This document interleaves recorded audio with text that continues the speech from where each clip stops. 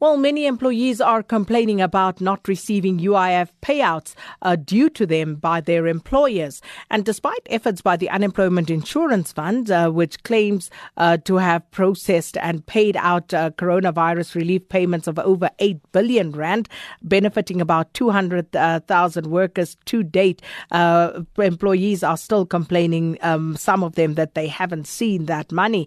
But this is not the situation for employees at a fast food outlet in Park Meadow.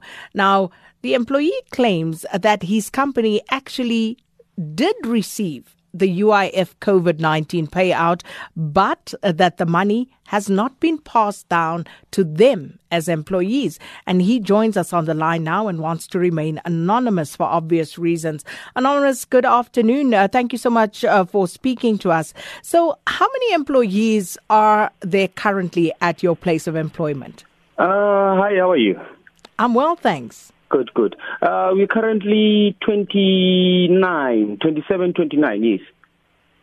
So you say that your employer has applied for TERS, was paid, but has not paid the employees. Can you tell us a little bit more about what you know about that? Did your employer apply for all of you, and was he paid for all of you? Yes, he did apply, and then we tried to ask the PA, and then the PA got back to us. He said, we can't get the UIF because we are working on commission. That's the thing that they told us. So let me understand this. Yes. Where did you get your information from that this relief was applied for and paid out to the employer? I've got some friends. And then I did ask them if they can check my company, and then they did check, and then they told me that my boss received the payment.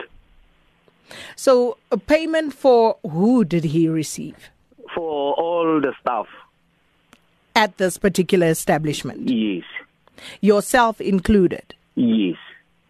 So did you then take this information to your employer? Because I think UIF also indicated that they will publish a list of employers who have been paid out. So did you take this up with your employer?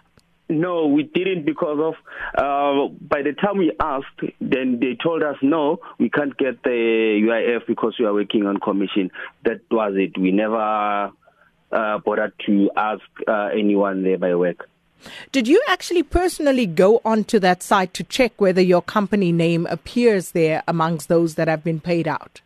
No, due to insufficient of money, I can't go through those things because of now, this lockdown, we can't do anything. So to buy data, it's another problem. So how then are you personally surviving financially under these circumstances? Because of my mother is not working, she's earning the grant for the kids. We are surviving with that money at this present moment. The only payment that we got, it was only last month because of we were working, and then he gave us the money that we were working. That was it. Just a final question to you. So when your employer, I'm assuming that you receive a pay slip. So when you receive do you? No, we don't get the pay slips. So there's no deduction? We really don't know, because of if you ask for the pay slip, then it's a problem there by work. Oh, wow. Yes. So in that instance, you actually don't even know whether you are or are not contributing to the Unemployment Insurance Fund. Yes. But that in itself is a breach of the law. Yeah, that's why I seek for help, and then that's why today I'm here. All right. Tell you what, Anonymous, please give us your company name. I'll put you back to our producers. Leave the name there so that we can actually do our own bit in terms of following up. But thank you so much for speaking up and for showing bravery under these circumstances. And that one of the employees of a company in Deep Meadow speaking under condition of anonymity, raising issues that are happening at his his place of employment. Meanwhile, Minister of Employment and Labour, Thulas Nxesi, has published a new directive which aims to make it easier for South African employees to receive financial support from the Temporary Employee-Employer Relief Scheme, or TERS. Taking us through what this new directive entails now is Makhosonke Buthelezi, who's Unemployment Insurance Fund Director Communications at the Department of Labour. Thanks so much for your time this afternoon and welcome to Update at Noon.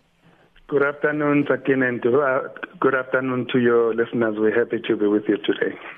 Mr. Buthelezi, I can just imagine, but please take us through the reasons that led to this directive. Maybe the right place to start is that we have learned quite a lot through the April applications.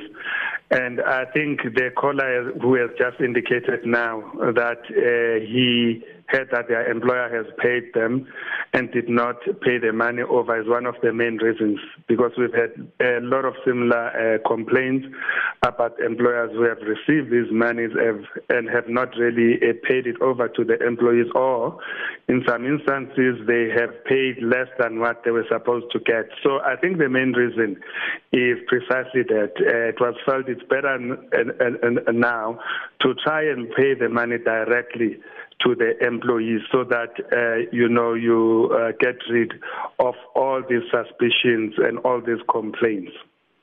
Now, getting rid of the suspicions and the complaints, as you say, firstly, it's about learning and what it is that you as a department has learned from this process. One of the issues was the frustration that employers went through in trying to register, in some instances, their employees for TERS. What have you learned in that regard?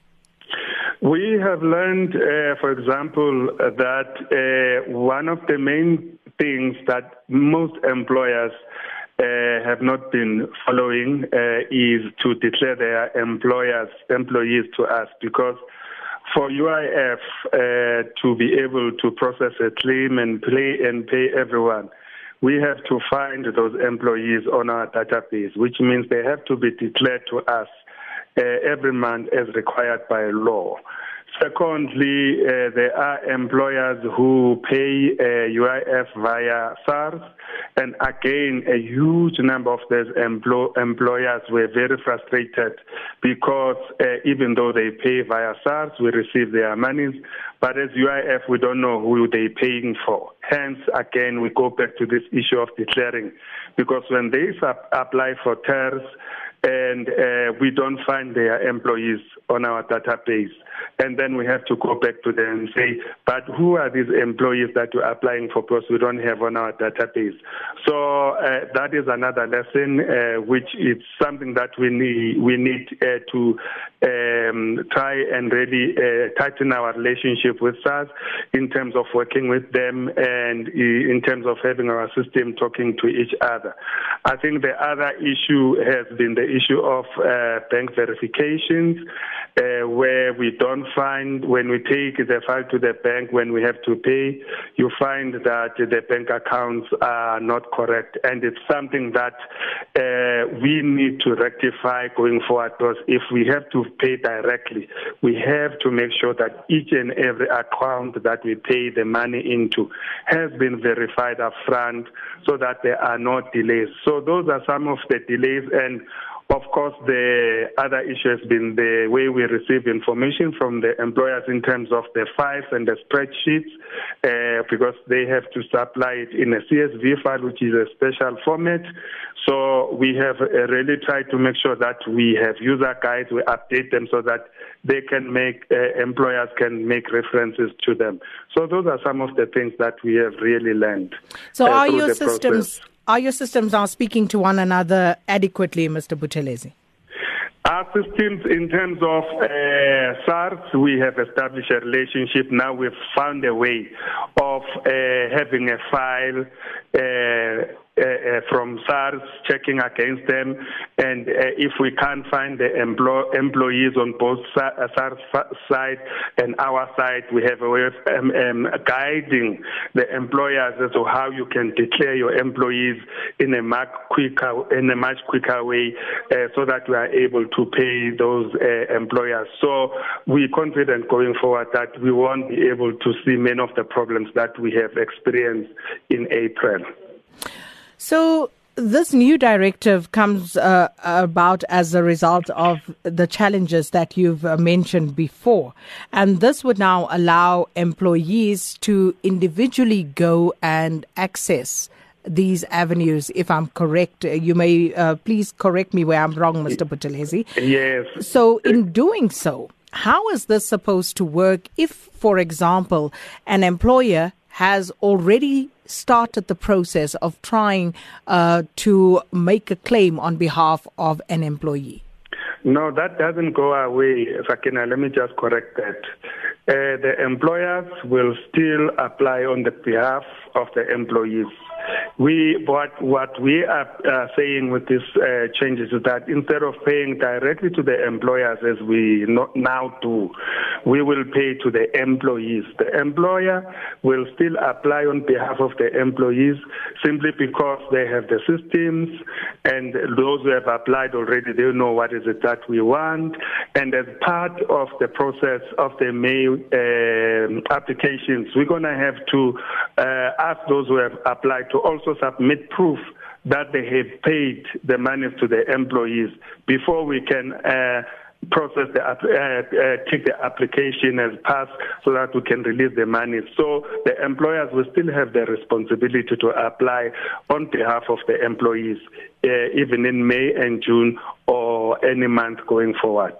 But then that doesn't take care of a situation whereby an employer has just decided to abandon the process because it is too cumbersome, for example.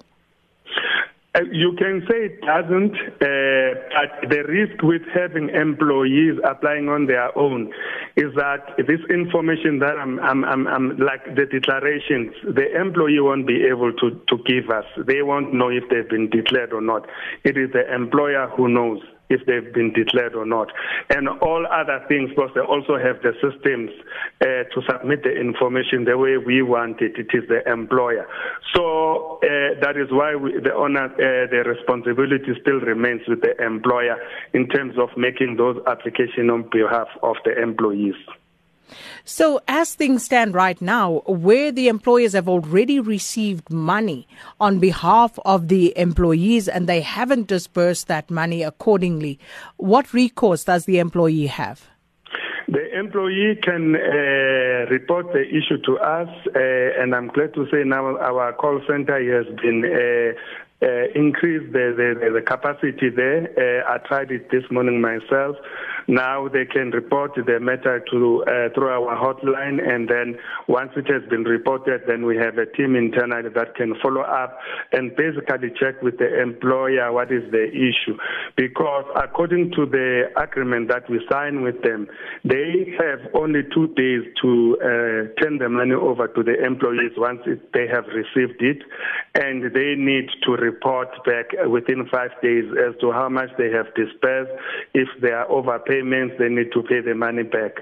So again, the employees who feel that their employers have not and are aware that they've been paid but they have not turned over the money to them, they can call our hotline, then we can follow up with the employer. What's that hotline number, the hotline number, Mr. Buthelezi? It is 0800 030 007. 0800 030 007. 007. I'll tell you what, Mr. Buthelezi, we are out of time, but before I let you go, we're just going to test that number because these systems seem to always work when officialdom use them, and then when lay people like us use them, they do some other things. So let's just put that number to the test before we end the show. We are out of time, but I just want to see if that number actually will work. Well, it sounds engaged right now from our production side, so unable to get through. Let's just try it one more time before we end off the show there, Lungile. Thanks for staying with us, Mr. Buthelezi. Just putting that to the test before. Sure. And there you go once again. So we've tried it at least 3 times, as you've told us that number, and it remains engaged. We'll keep trying it, but I think this is the frustration that you need to take note of, that people encounter. Sure. We'll definitely take note of it. We certainly will follow up again with you. Thanks for your time this afternoon. That was Mr. Makhosonke Buthelezi, Unemployment Insurance Fund Director.